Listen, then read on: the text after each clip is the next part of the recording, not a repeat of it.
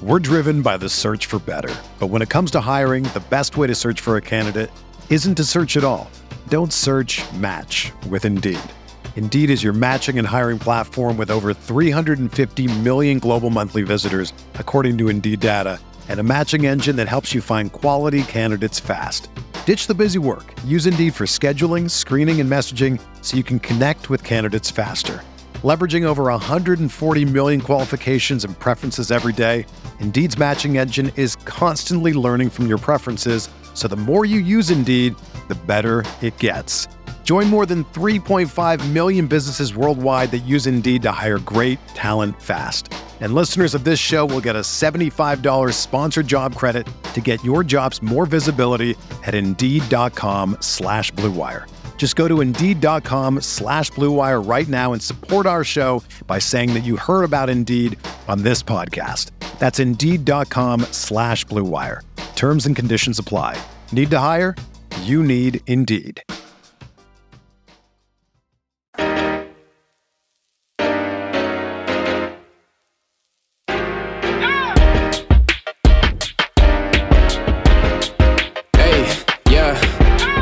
Feel like Kobe in the fourth quarter. This is the Day More NBA podcast, brought to you by Blue Wire Podcasts. Coming at you Tuesday night after the Wolves kind of spanked the Denver Nuggets. It was more lopsided than the final score of 130 to 115 suggests. The Wolves were up by 30 at one point in the fourth. A lot of garbage time there to close it. Just really a pretty dominant performance from the Wolves end to end. Topics tonight on the show are going to include the Wolves bench. Like I put in the title of the episode, this was the Taurean Prince and bench game. We'll also talk some Cat Jokic, the return of Patrick Beverley to the lineup. We'll do some more Jared Vanderbilt talk. I feel like we talk about him all the time, but his offensive impact keeps expanding. We got to note that. I also got the chance to ask Nuggets coach Michael Malone about how Chris Finch has said that the Wolves defense is that they installed this year is kind of a copy of what the Nuggets have done. And I thought Malone gave a really cool answer there, so I'll play that for you later. And then I also want to talk about Anthony Edwards and how I kind of came to the conclusion this afternoon that Ant deserves to be in the All-Star conversation. And, you know, we only have a couple days here until the teams are picked. So I kind of want to run through that too, because it sort of surprised me. But like I said, got to start with the bench. They're thriving lately, and that success the bench has had lately has oddly correlated to the time when first Patrick Beverley got hurt and then D'Angelo Russell got hurt, which is kind of counterintuitive, right? Like you would think two of your starters going down would mess up your bench because theoretically, you know, your two best bench players step in for your two injured starters, which I guess that has happened to some extent. Like in the 5 games Beverley missed and the 3 D'Lo has now missed, we've seen different bench pieces plugged in and out of that starting group. Jaden McDaniels has started some. Jalen Noel has started some. Malik Beasley started that one game. Jordan McLaughlin started one game.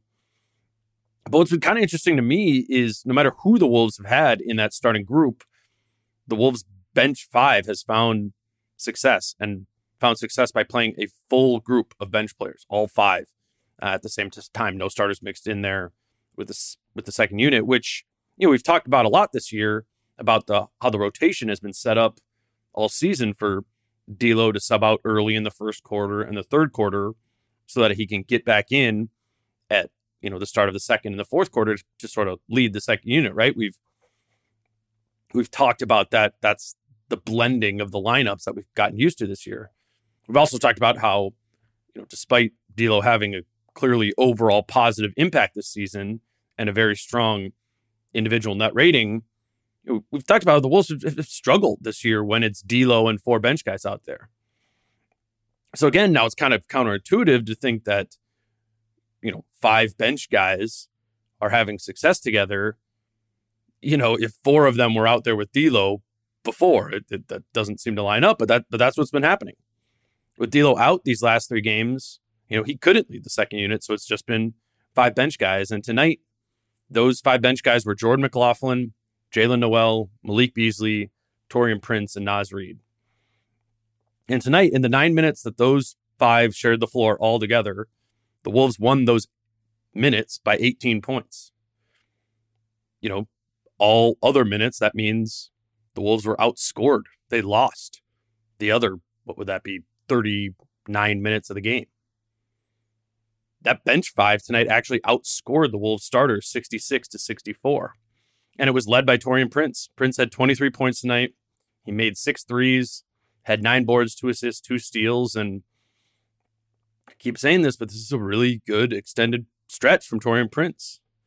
Over the last 7 games, which goes back to that Atlanta game where Beverly got hurt, Prince leads the team in net rating, and he's averaging, it's just 22 minutes a game, but he's averaging 10 points per game, 4 boards, and he's shooting 59% from 3 and 76 from 2 over those 7 games.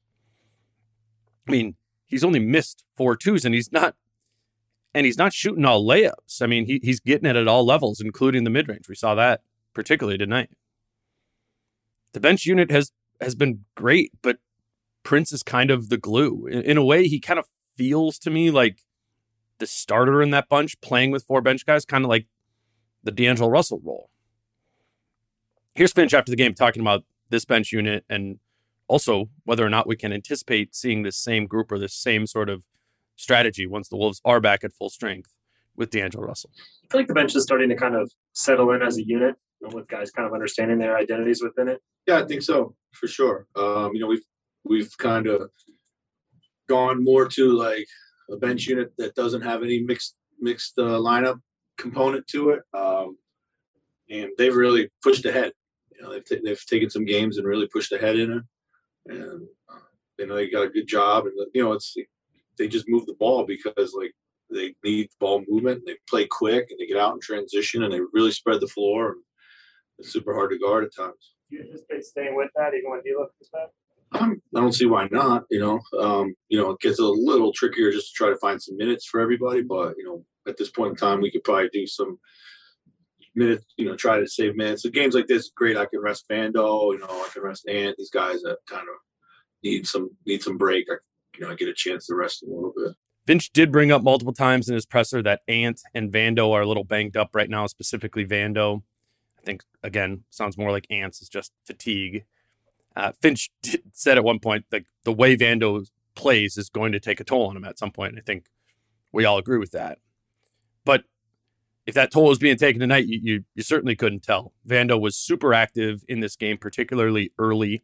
He finished the night with 18 points and 9 rebounds, and he only had to play 19 minutes to do so because, like Finch said, he was limited in his minutes. And Vando was kind of the Wolves' offensive engine earlier in the game. Cat and others were consistently finding him in the dunker around the hoop early in the game, and it wasn't just the Vando get an offensive rebound and put it back. He was catching the passes, making a move, and finishing around the basket. I'm pretty sure he took 8 shots in the first 7 minutes of the game. And I don't think you can undersell the value of Jared Vanderbilt being a part of the offense that you can proactively seek and profit from. We talked a ton at the beginning of the year of how it was so stuffy and got awkward offensively when Vando would try to lurk between the paint and the corner on the baseline there, and how it just made it so easy for opponents to send a second body at Cat, right? It was leading to a ton of Cat turnovers, offensive fouls, and just uncharacteristically unproductive post play from Cat, who has historically been one of the most prolific post players in the league. I mean, that just isn't happening anymore. Or that stuffiness is just far more infrequent. Finch often says the goal is to force the opponent to guard them legitimately. And that means having the opponent need to care about all 5 players on the floor. They didn't need to do that early on in the season, or they didn't do it early on in the season, and now, they're having to. I asked Finch about what has gone sort of into this with Vando specifically, and I thought this was an interesting response and encouraging because it's clearly been working. How much with Vanderbilt is it him being more assertive in those spots in the basket versus maybe looking, you got the rest of the team and you proactively looking to get him the ball in the dunker spot under the basket and those sort of things? How has his offensive impact worked? Yeah, it's not so much a conscious effort to like try to get him the ball. We earlier this month or last month, I guess it was, we spent a lot of time working on like better dunker spacing. We felt that was something we weren't doing very well. I think we're seeing the benefit of that right now with him. He's so good down there. He's so active, and we were really not very, technically we weren't really that clean with it. So we're doing a better job. I think that's what we're seeing. And obviously with Cat's passing, and the ability for guys to, get to the paint with a little bit more spacing. That's also the other thing that helps is our spacing. So What is better dunker spacing? Does that mean further towards the corner or like an angle? Yeah, a little bit further out. We were probably too tight, down there, and just not moving at the right time. Kind of picking our moments to move a little bit better. So. Finding answers there with Vanderbilt, I don't really know what to call it other than great coaching. I mean, this was a serious problem.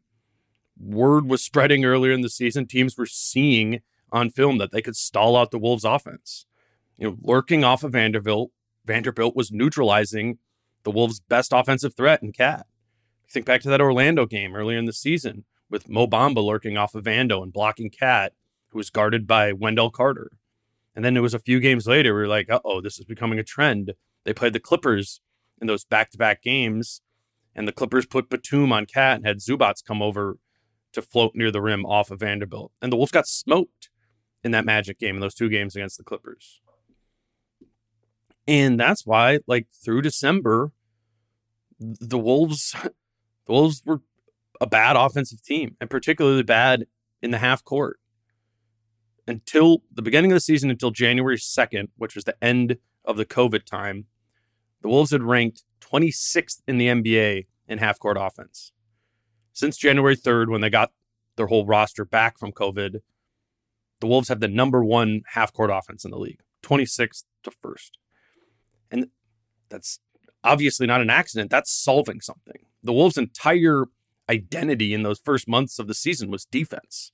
Because if they didn't have their defense, if they weren't generating turnovers that led to fast breaks and points, they just weren't effectively scoring at all.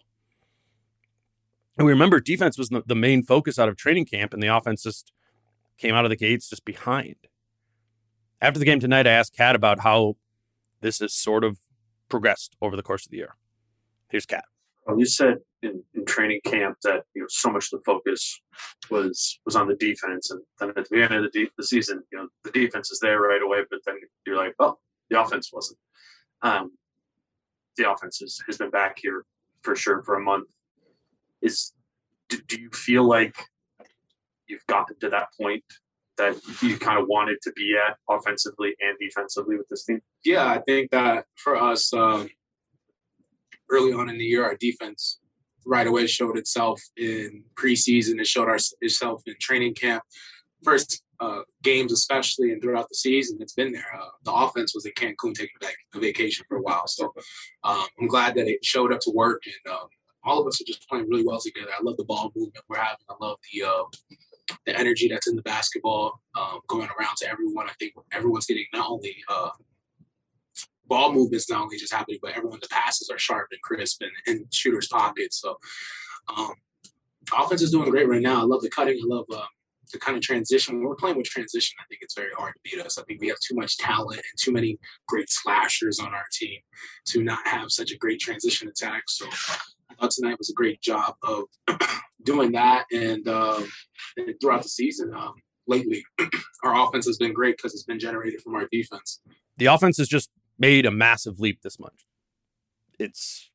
They're not only number one in half-court offense since January 3rd when they got that roster back, they're also number one in transition offense since January 3rd, which all means the Wolves have the number one offense in the NBA by a mile this month. The gap between the Wolves at number one and the number two Suns is the same as the gap between the number 9 Celtics and the number 18 Blazers. It's big. And better yet, I went to go check this. You can't make they're getting shooting luck argument. The Wolves are an average three-point shooting team this month. They've only made 35.8% of their threes. Before that, they were making 34.5% of their threes. we're looking at something that has the shapings of being an offense that could be sustainable. Which really, that's kind of what we thought this team might be offensively at the beginning of the year. And Cat's driving the bus. He beat Jokic tonight. Jokic had a big statistical night, but Cat also had 24, 10, and 7 in 28 minutes. All right, we're going to hit a quick break here, but after the break, I want to talk about that sort of realization I had with Ant, where he sort of stands in the All-Star game hierarchy. We'll be back in a minute. We're driven by the search for better. But when it comes to hiring, the best way to search for a candidate isn't to search at all. Don't search, match with Indeed. Indeed is your matching and hiring platform with over 350 million global monthly visitors, according to Indeed data, and a matching engine that helps you find quality candidates fast. Ditch the busy work. Use Indeed for scheduling, screening, and messaging so you can connect with candidates faster. Leveraging over 140 million qualifications and preferences every day, Indeed's matching engine is constantly learning from your preferences, so the more you use Indeed, the better it gets. Join more than 3.5 million businesses worldwide that use Indeed to hire great talent fast. And listeners of this show will get a $75 sponsored job credit to get your jobs more visibility at Indeed.com/Blue Wire. Just go to Indeed.com/Blue Wire right now and support our show by saying that you heard about Indeed on this podcast. That's Indeed.com/Blue Wire. Terms and conditions apply. Need to hire? You need Indeed. All right, we are back talking about the Wolves' 15-point win over the Nuggets on Tuesday. And before we get back to specifics about the game, I do want to do a quick little digression to talk about the All-Star team selections coming up on Thursday, because I won't have another gamer pod between now and then to kind of hit on this. And over the weekend, I finally took some time to try and put together what I think the All-Star team should be, or what it would make sense to be. Just actually making the list, running through the 12 names in the West who are most deserving of making the team.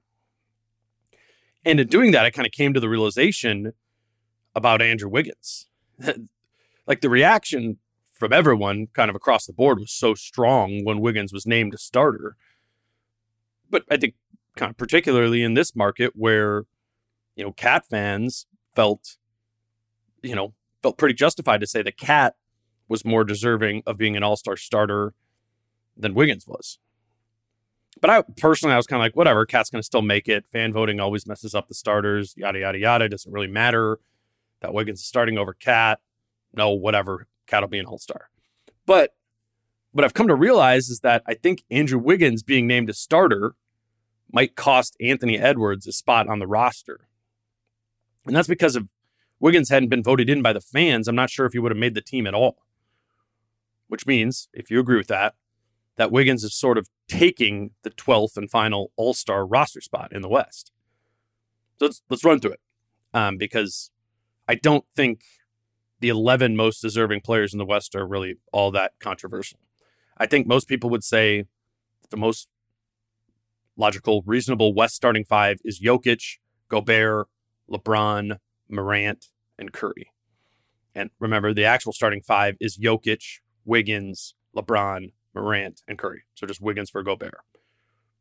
But let's just say it's the more reasonable one. Jokic, Gobert, LeBron, Morant, Curry. Then from there, I think it's tough to argue that these aren't the next six. In no order: Chris Paul, Devin Booker, Luka Doncic, Donovan Mitchell, Draymond Green, Karl Anthony Towns. So with the five and those six, that's 11, leaving one more spot open for a wild card. And, if you go through the next tier of options, like Anthony Edwards is at a minimum firmly in the conversation. I think, to me, that next group is Anthony Davis, DeJounte Murray, Desmond Bane, and Anthony Edwards. And, obviously Davis, from a skill set and pedigree standpoint, is clearly the best, most impactful player from that group. But Davis has only played in 30 games this year. He's missed 21. Does that disqualify him by not reaching some sort of games threshold? I don't know. Maybe. And if AD is disqualified, then the conversation for that 12th spot becomes Ant, DeJounte Murray, and Desmond Bane. I mean, I don't know. You could maybe say Brandon Ingram, Shai Gilgeous-Alexander, but I mean, even of that extended group, Ant is clearly on the best team of all those guys outside of Desmond Bane. And I think it's probably fair to say that Edwards has been better than Bane overall, or at least it's very close. To me, I just think Edwards might be at the top of that group, which means if that's true, he deserves the final All-Star spot in the West.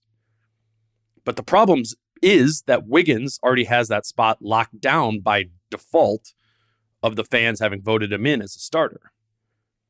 So now because of that, we already got 12. And Ant's competition for a spot on the All-Star roster becomes, like Donovan Mitchell or Cat, and those guys definitely deserve it more than Ant does.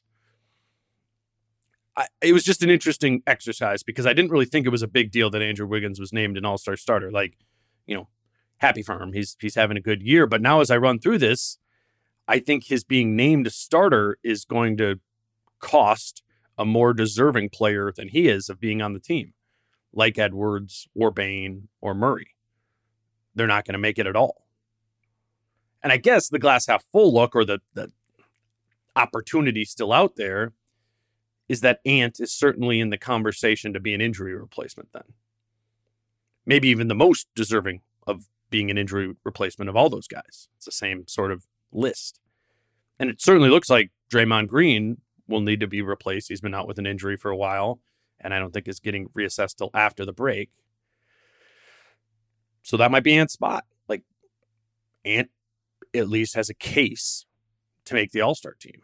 And I hadn't really thought of Ant as a deserving All-Star previously until I actually went through it and made this list. He's on that list somewhere right around 12. And if Wiggins wasn't holding one of those spots, I think Ant might have gotten it. I don't know. Go make your own list if you disagree with what I just laid out there. But I think it's oddly one of those years where the top 10, 11 guys is pretty locked in. The West is oddly not very deep this year in that range.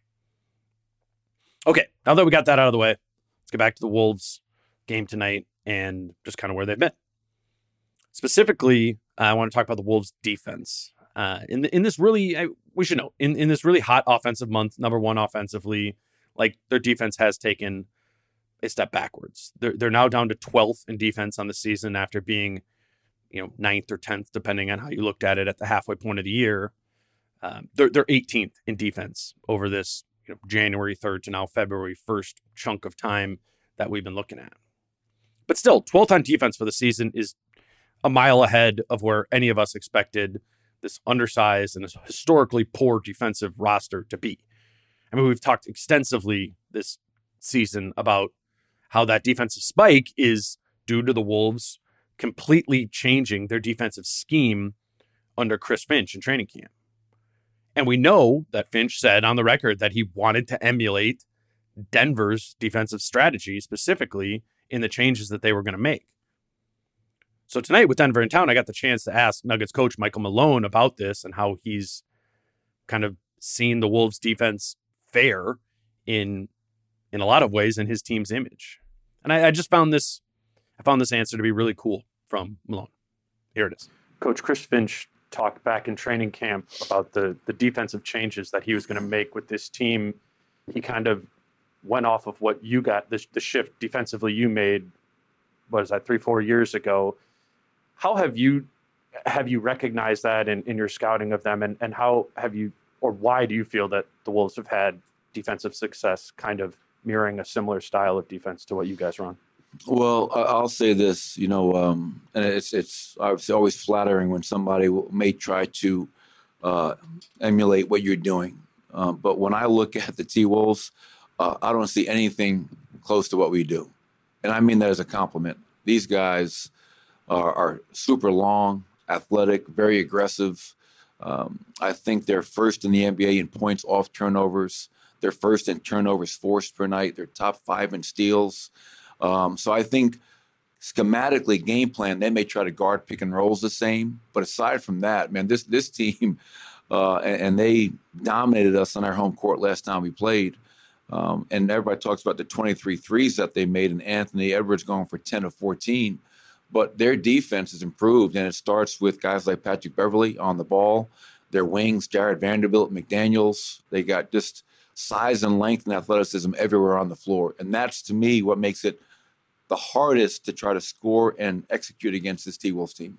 To me, that's just a really interesting answer. And I think it's a good example of something I know I'm guilty of, and that's defining a team defensively by how they strategically defend pick and rolls, what their pick and roll coverage is. And that's probably not right. I mean, pick and roll action might be the most common type of action in the NBA, but pick and roll coverage alone doesn't define defense. It's literally only the starting point. And it's an important starting point, and I think it helps outline what you're going to do, at least initially. But as we've come to learn with the Wolves, so much of how they've had success defensively is driven by what they do behind the point of attack, how they rotate, how they get to their low man concept, and how they scramble into passing lanes. I think the better way to define the Wolves defense is probably more simple. Rather than calling it, the high wall, low man concept, you can just call it an aggressive concept. Because yes, they're aggressive at the point of attack, but they're also aggressive behind the point of attack. And I think that's what Malone is getting at there. He's getting at the distinction between what the Wolves do on the back line compared to what his team does there and what they generate out of it. And really, that's what makes the difference in the numbers. The Wolves are 12th in defense this season, and the Nuggets are 16th. Not because they necessarily run different pick and roll coverages, but because the Wolves' coverage, given their personnel and how aggressive they play it, it generates more turnovers. I mean, I'm not going to retire the Nuggets comparison. I do think on many levels there are corollaries there, but I am going to note Malone's distinction there. One, because he's just an actual basketball coach and knows a hell of a lot more than I do. But two, because I think everything that he explained there checks out logically. We see that with our eye test. We see the scramble. We see the turnovers. All right, let's close out tonight here with a few notes from tonight's game by kind of running through my prize picks for the night. Made 4 picks on the night, went 2-2. The first one I got correct early, and that was the over on 8 points for Jared Vanderbilt. Like we mentioned before, Vanderbilt had 8 points in the first 4 minutes of the game tonight, so that one hit. But it hit because the Nuggets are the worst rim protection team in the NBA, and Vanderbilt is becoming a player who can punish that. I also took the under on 47.5 combined points, rebounds, and assists for Nikola Jokic. Somehow that's what Jokic is actually averaging this season. He's averaging 26 points, 14 rebounds, and 8 assists per game.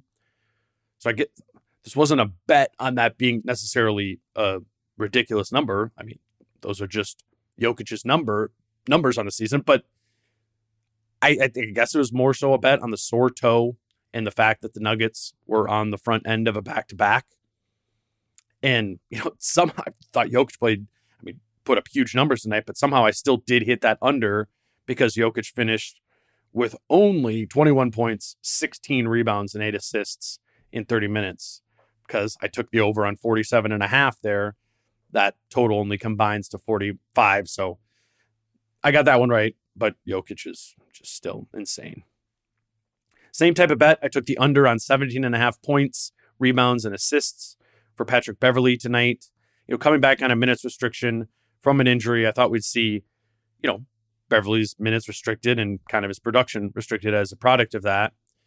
The minutes were restricted and he was in foul trouble, but Beverley still finished with 11 points, 5 assists, and 2 boards on the night. Combined total of 18, missed on the hook there.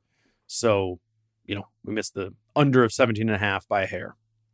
I also took the under on 5.5 made free throws for Cat. I just thought that this would be a game where Cat would try and beat Jokic with space. That's sort of we saw the last time they played him, right? Like working from the top of the key, working from that mid-range nail area, and, just trying to score over him. But, Cat's attack game has been on lately, and, it was again tonight. He only made 1 3, but he got to the basket, consistently made 7 twos, and also made 7 free throws on the night. So missed or under on that one. 2-2 on the night overall. That's now 103, 90-7 for me on the season with these picks. I should go back and look at my numbers from this January 3rd date month, because I know at one point I was definitely under 500, and now here 13 picks over 500. Either way, I hope those of you who have been playing along on Prize Picks are having some similar success, or at least just having fun with the game. I'm certainly seeing more and more of you sending me screenshots of your Prize Picks before each game. And if you haven't yet tried Prize Picks, and if you want to, it's a super easy way to start playing some daily fantasy. And Prize Picks will throw you a $100 sign-up bonus if you sign up and deposit using the promo code DANE, just my first name, on the Prize Picks app or at prizepicks.com. Alrighty, the Wolves are over 500. They're 26-25, and they are entering a theoretically easy stretch in their schedule here. The next two are against Detroit, and the two after that are against Sacramento. The Pistons are just bad. They're 12-38 on the season. That's the second worst record in the NBA. And the Kings have lost 7 straight games. So that's either a big old jinx or an opportunity, for the Wolves to get on a little run here, make some space above 500. It's not just about who the opponent is. 3 of those 4 games are on the road. And I do think that even if those teams aren't great, they will be at full strength. I think De'Aaron Fox is coming back here shortly. So we'll see what happens there. 2 at a time, I guess. 2 in Detroit, 2 in Sacramento. I'm going to try and watch the Pistons tomorrow morning. Haven't watched them in a while. So when I have Britt on Wednesday afternoon, I can hopefully talk about those next games, at least somewhat educated. But that's what's next on the docket for the Wolves. And tomorrow's show with Britt is what's next on the schedule for the pod. So look for that episode with Britt in your feed. Come out Wednesday evening.